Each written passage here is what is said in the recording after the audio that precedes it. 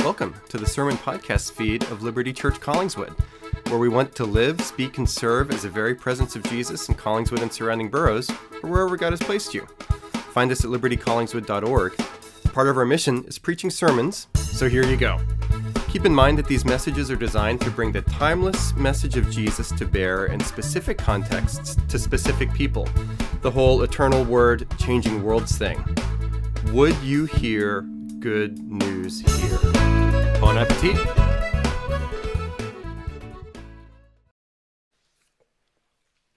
We are now addressed by the living Lord through his living word. Behold, my servant shall act wisely. He shall be high and lifted up, and shall be exalted.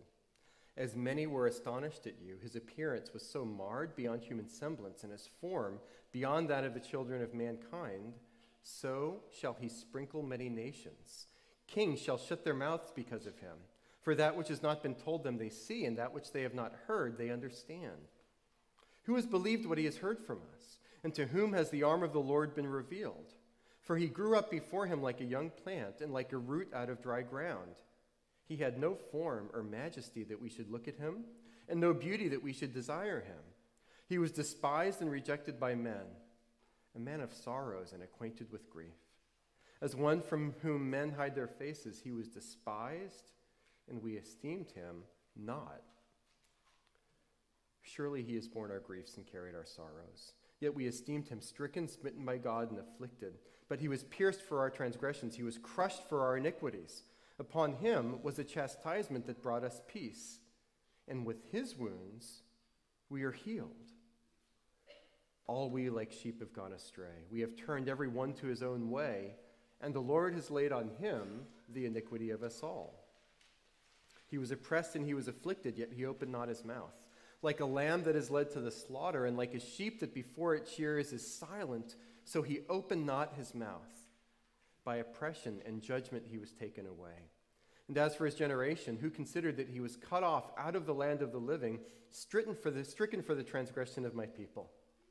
And they made his grave with the wicked, and with the rich man in his death, although he had done no violence, and there was no deceit in his mouth. Yet it was the will of the Lord to crush him. He has put him to grief. When his soul makes an offering for guilt, he shall see his offspring. He shall prolong his days. The will of the Lord shall prosper in his hand. Out of the anguish of his soul he shall see and be satisfied. By his knowledge shall the righteous one, my servant, make many to be accounted righteous, and he shall bear their iniquities. Therefore I will divide him a portion with the many, and he shall divide the spoil with the strong, because he poured out his soul to death and was numbered with the transgressors. Yet he bore the sin of many and makes intercession for the transgressors. Friends, this is the word of the Lord. Thanks be to God. Let's take a moment to pray. Heavenly Father, we pray that you would give us your Holy Spirit now to illumine this, the very word of God, to us, as Isaiah spoke of the Christ to come. Father, we come here this morning from many places of faith and doubt, success and failure, skepticism and conviction. Meet us wherever we are, and Jesus, thank you that you are pleased to do that because you have died and have risen again, like we're just about to talk about right now. Father, on this Christmas Eve of all Sundays, we pray that you would do a good work in our midst through this ancient practice of the reading, preaching, and hearing of your word. Jesus, we pray all of this in your name and for your sake. Amen. You may be seated.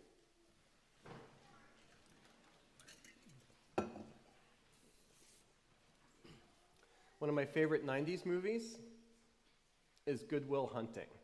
And yes, I'm starting a Christmas Eve sermon with a 90s movie. How do you like them apples? Good Will Hunting was an absolute classic. And there's a number of powerful scenes in Good Will Hunting, including this one right here. So Good Will Hunting stars young Matt Damon, who co-wrote the script with his friend Ben Affleck, who also starred in the movie. And Good Will Hunting is this young guy, college age-ish, and had a really difficult upbringing, was brilliant in his own way, and was a little bit of somebody that was in a shell for various reasons. And lots of things happen in the movie. He has a therapist who's played by Robin Williams, and a key scene in the movie is an exchange when Robin Williams, the counselor, the therapist, tries to get through to Will Hunting that all of this horrible stuff that's happened in his life, it's not his fault. And the scene goes like this. I'll give you some dialogue from the movie and also a little bit of stage direction. The counselor's name is Sean, played by Robin. Hey, Will, I don't know you a lot. You see this, all this? He holds up Will's file and drops it on his desk. It's not your fault. Will shrugs and says, yeah, I know that. Will averts his eyes to the floor. Sean says, look at me, son. Will locks eyes with Sean. Sean says, it's not your fault. Will nods and says, I know. Sean, no, it's not your fault. Will says, I know.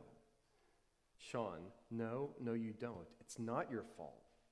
Sean moves closer to Will. Sean says, Will says, I know. Will stands up, trying to keep distance. Sean, it's not your fault. Will, all right. Sean, it's not your fault. Will closes his eyes. He's fighting for control. Sean again, it's not your fault. Will says, don't mess with me. Will shoves Sean back. Will again, don't mess with me. Sean, not you. Sean says, it's not your fault. It's not your fault. And then Will breaks down, sobs, and they hug. I remember seeing that in theater way back when I was in college, and during that scene, the whole theater was weeping. And I think we were weeping not only for Will, but also for ourselves, in the sense that that scene strikes a chord with a universal longing. We want to be absolved. We want to hear that it's okay. We need to hear when things aren't our fault, that really, truly, and deeply, it's not our fault. But this is where I want us to drive during this sermon. Consider, in the Multiverse of Madness, a different Good Will Hunting movie where the plot is rejiggered a little bit, and instead of Good Will Hunting having all these horrible things happen to him, instead, he's the one that does the horrible things growing up. There's a lot of red on his ledger, specifically. Now, imagine if Will's done a lot of bad things, and say he's messed up himself, if Robin Williams, the counselor, does this same scene. Will, it's not your fault, it's not your fault, it's not your fault, it's not your fault, it's not your fault. That scene wouldn't have landed. That scene wouldn't have been written if Good Will Hunting was actually bad Will Hunting, right? It only works because he's the one that's been abused in all of these different ways. But that raises the question that we'll be talking about here. What do we do when it is our fault? What do we do when it's not you, or you, or you, or you, or you, but when it's me? In those moments, it's actually really dishonest and unhelpful to be told it's not your fault when it is. And if we're told it's not your fault when it is, that's why a lot of us, whether Christian or non-Christian, skeptical of spiritual reality, is leaning in, leading out, convicted of Jesus, and all in between. That's why we walk around hiding a lot of shame. Because deep down, we know that at least some things are our fault. And where do we go with that? Spoiler alert again. Christian pastor on Christmas Eve. In Advent, let's go to Jesus. Let's take that to Jesus. And it's Jesus who came from humble beginnings in the Nativity, the Christmas story that many of you know. It's Jesus that lived a life of humiliation all the way to and through the cross. The cross is really good news, and the cross says some of it is your fault. But that's okay, because for this season and for our sin, Jesus is the man of sorrows, well acquainted with grief in the language of our passage from Isaiah, who bore that sin and shame for us on the cross.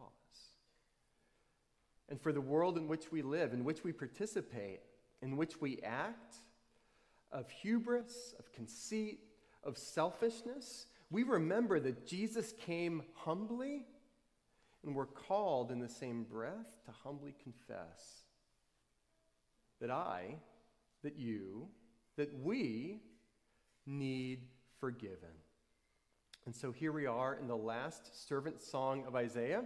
There's about 4 of them in this ancient prophetic book, and in the successive Sundays of Advent, like I've mentioned, we've been going through these different servant songs. This is the last one, tail end of Isaiah 52 into Isaiah chapter 53.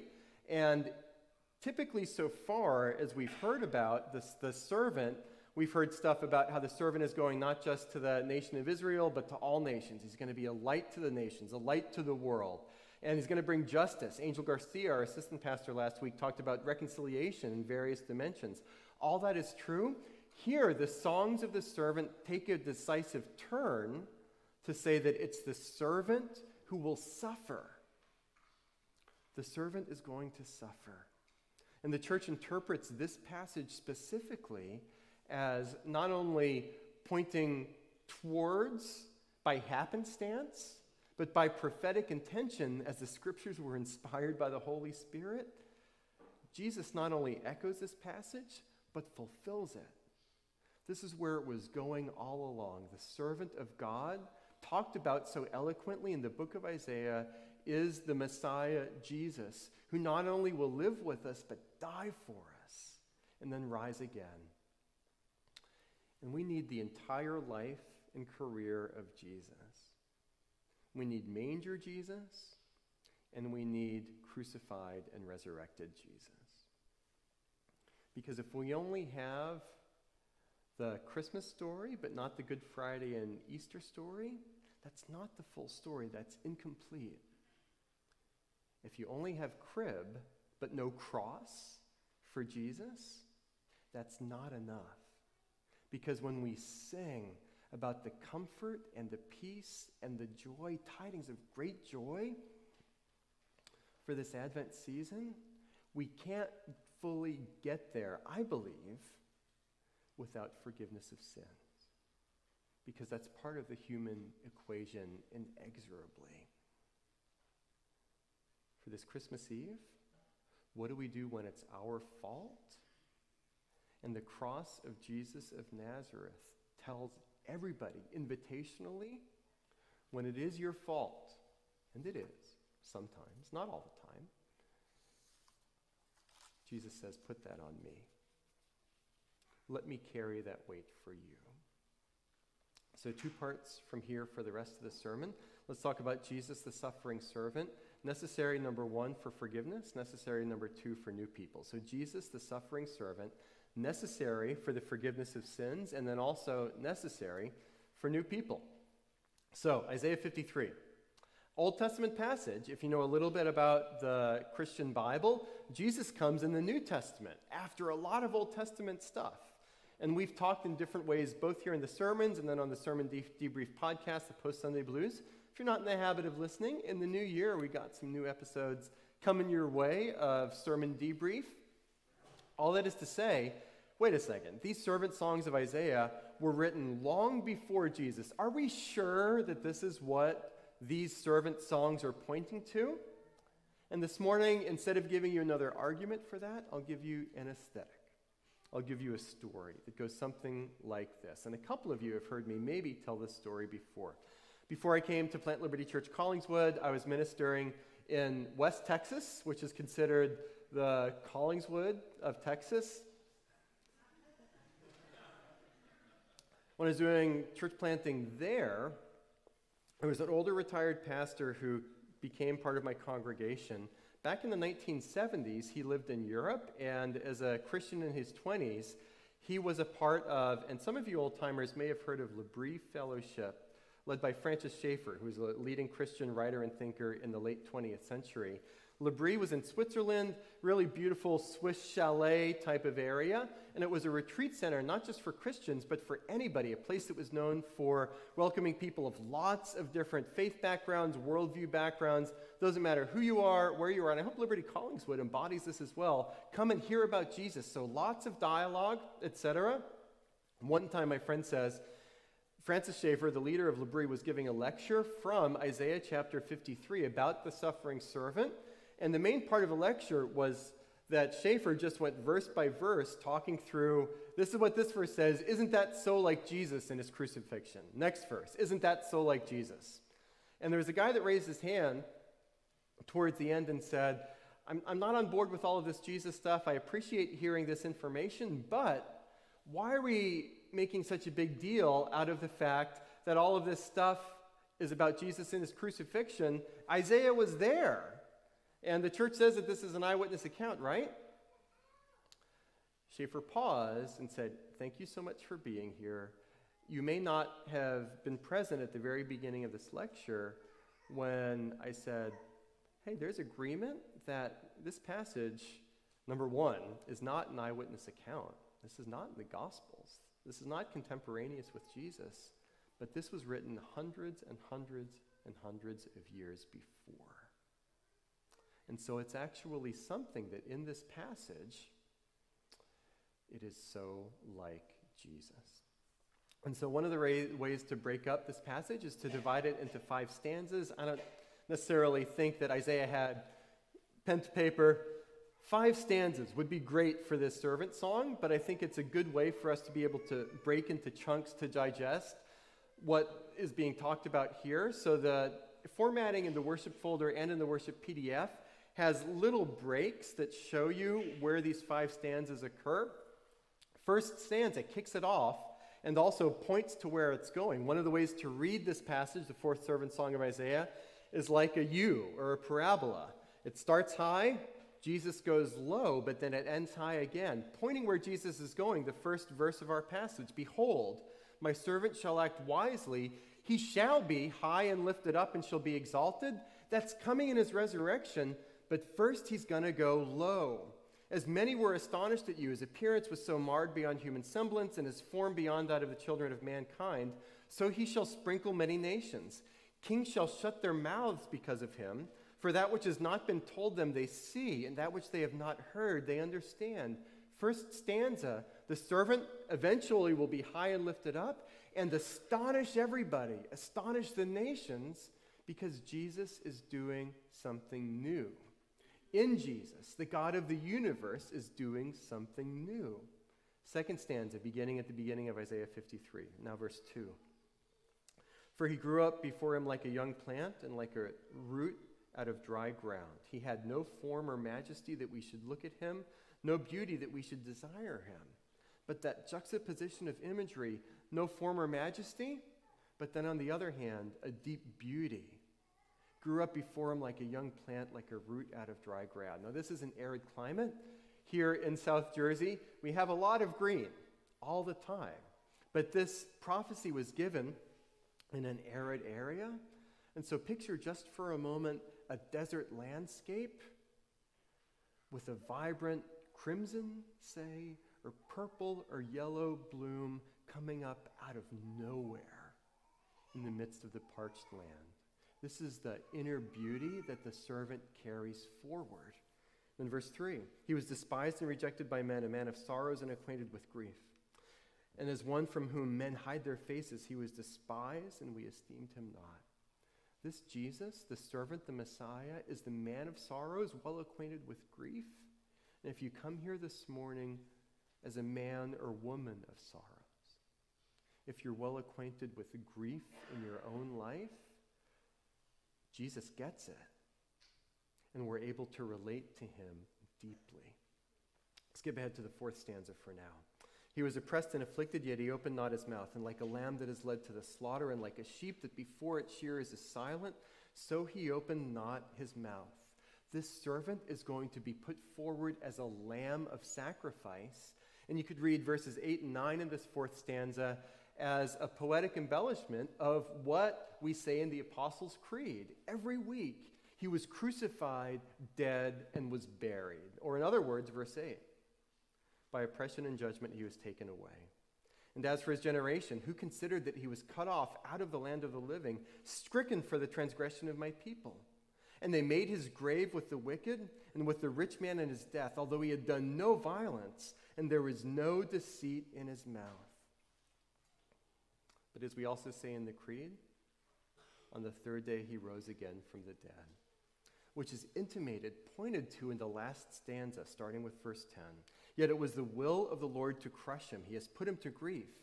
When his soul makes an offering for guilt, he shall see his offspring. If you've been tracking with us through the Genesis sermon series, offspring, seed is such a key word. Going back to Genesis chapter 3, when the seed of the woman is promised, when God makes his promises to Abraham, offspring plays a key role. Here it is again. He shall prolong his days. The will of the Lord shall prosper in his hand. Out of the anguish of his soul he shall see and be satisfied. Why? How? What's going to happen? Fifth stanza again. For the people of God he shall bear their iniquities. End of verse 11, and now into verse 12.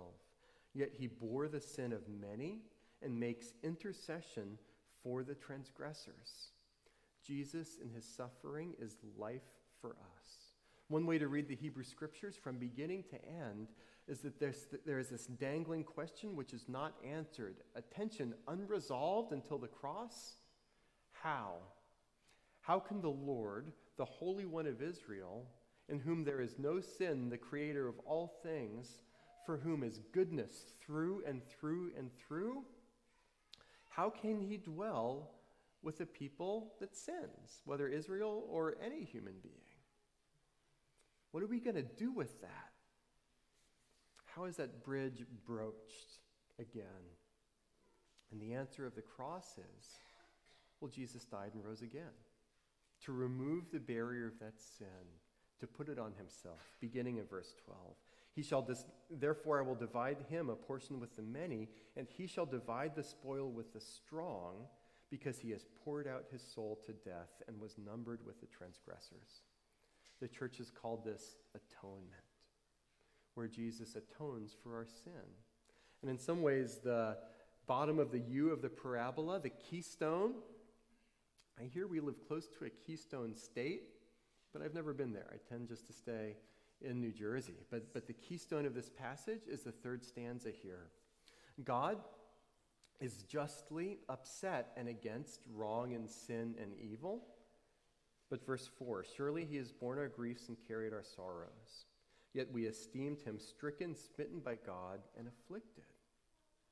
God has stricken the servant, and in that act, the servant pays for our sin. Verse 5, he was pierced. There's two fours in this verse. He was pierced for our transgressions. He was crushed for our iniquities. Upon him was a chastisement that brought us peace, and with his wounds we are healed. Jesus is our just substitute, and through his wounds, through his crucifixion, we are healed. For all that come to Jesus by faith, we know the forgiveness of God, the cancellation of debt through and through and through. All we like sheep have gone astray. We have turned every one to his own way. What do you call 2023? If not, we all like sheep have gone astray, we have turned every one to our own way. That's who we are, and that's what we do in this moment. But Jesus forgives and Jesus saves. And the Lord has laid on him the iniquity of us all. And so now forgiveness is a reality. The suffering servant is necessary for the forgiveness of sins, and also necessary that we would be new people. And the question comes to us, late modern West, hold on a second. And maybe you have such a skeptical thought yourself. Maybe you're in this boat. Thank you for being here and in dialogue with this sermon.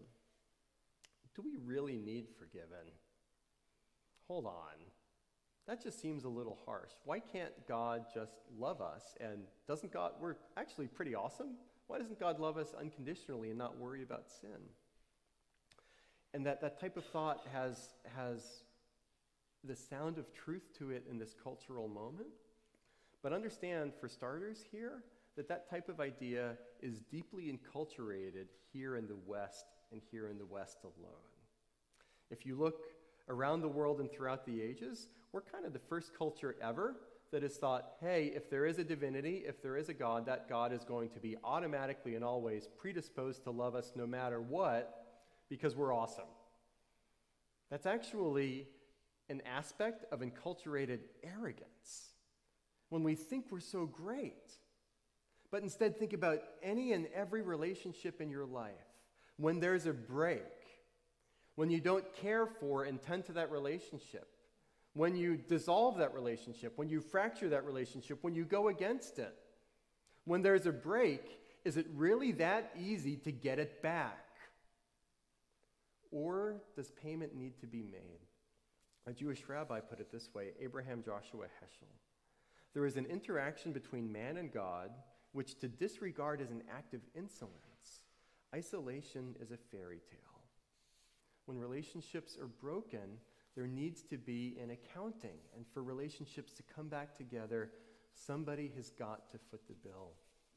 In the Angehr family, there was a sudden and unexpected death here in December. And so our whole family, week before Christmas, why would a lead pastor be gone the third Sunday of Advent? Well, if there's a funeral that one needs to go to. And the funeral was really good. Family time was really good. But I asked a few of you to pray ahead of time, because within my extended family there are, and this is, my family, I love my family, but there are some relational fractures there.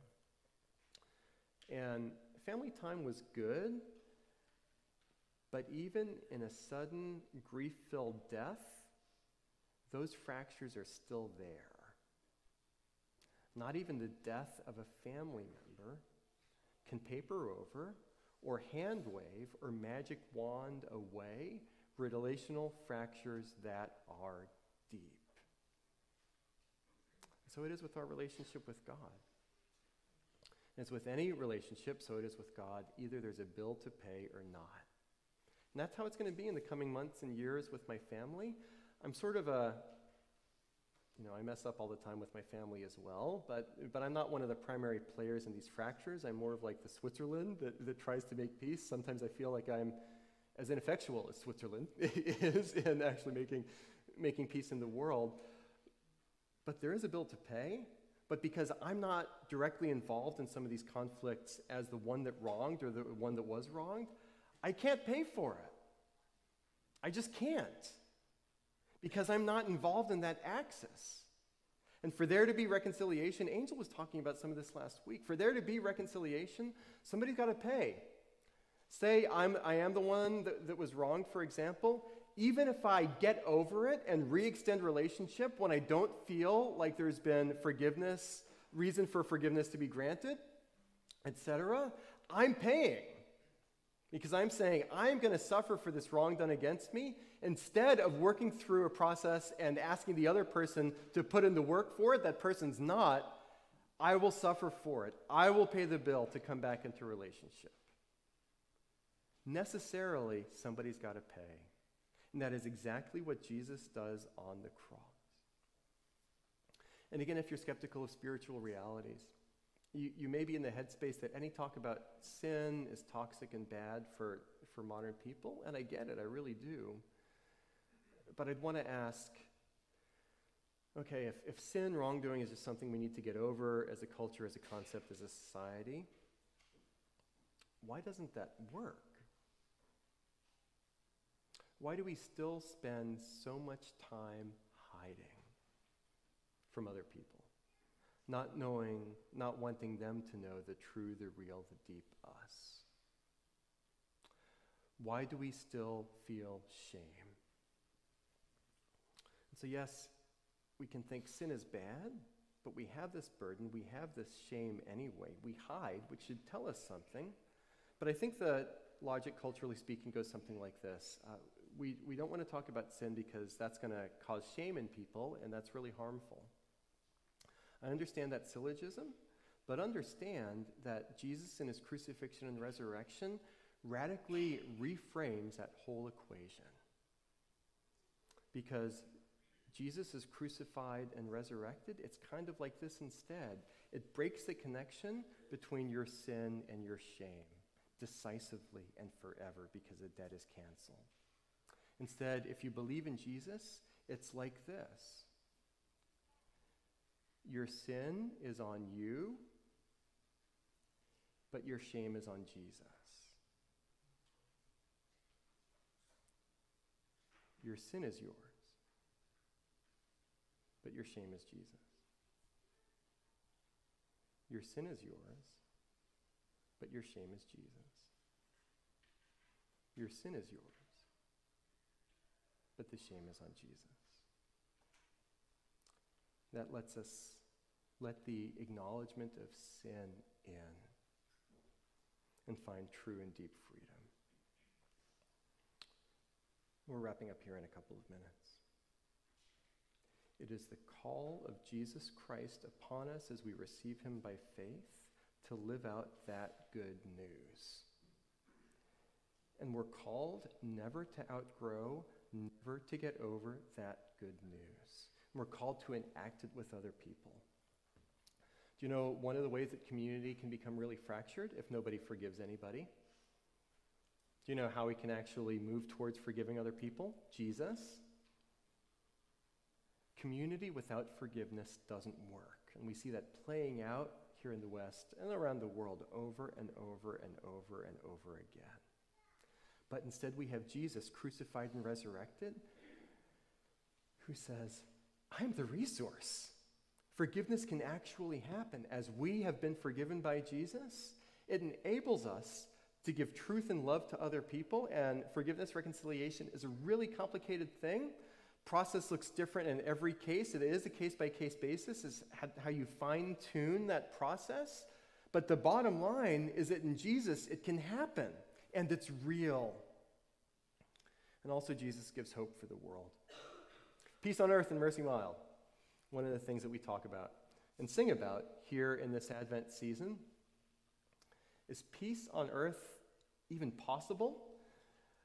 Maybe like you, like me, we're doing a lot of podcast listening and reading articles, year in review type of stuff. And I wish that there was a way that this could actually be measured. Maybe there's a AI for this, either now or down the road. So this is only anecdotal. I'm not a research scientist. I'm only mistaken for one constantly. But it seems like, including this year, as I hear end-of-year reviews, articles, podcasts, etc., where people talk about where we're going to from here, and over and over again you hear a throwaway line, well, as we look ahead, if there is a future, if we're here in 20 years, if we're not blown up or burned out by then in a lot of ways, if we have a country, if there is a functioning global community, and so on. And it seems to me like pessimism for the future of life, the universe, and everything, at least here in the West, is plummeting. And actually is worse than it used to be.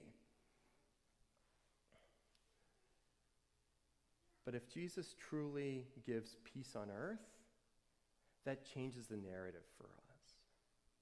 And one other difference between secularity and the Christian story, secularity probably says something like, if peace on earth is going to happen, we'll have to work for it and or it'll be an accident, but it's doubtful. The Christian story says something very different. If peace on earth is going to happen, we're not going to earn it, we're not going to work for it, Jesus is going to do it. But it's not doubtful, it's promised. It's guaranteed. It's going to happen because Jesus paid in his blood. It's not in doubt, but it's certain. And that narrative gives us hope. So we begin with forgiveness because that's what the world needs. Are we going to save the world individually or even as Liberty Church Callings would? Yes. Probably not. But as you take steps of living, speaking, and serving as Jesus' very presence to live out the cross of forgiveness and life, that makes a difference for everybody. And so in Advent season, Good Friday season, Easter season, and everything in between, own your sin and know the freedom of Jesus. In the name of the Father, and of the Son, and of the Holy Spirit. Amen.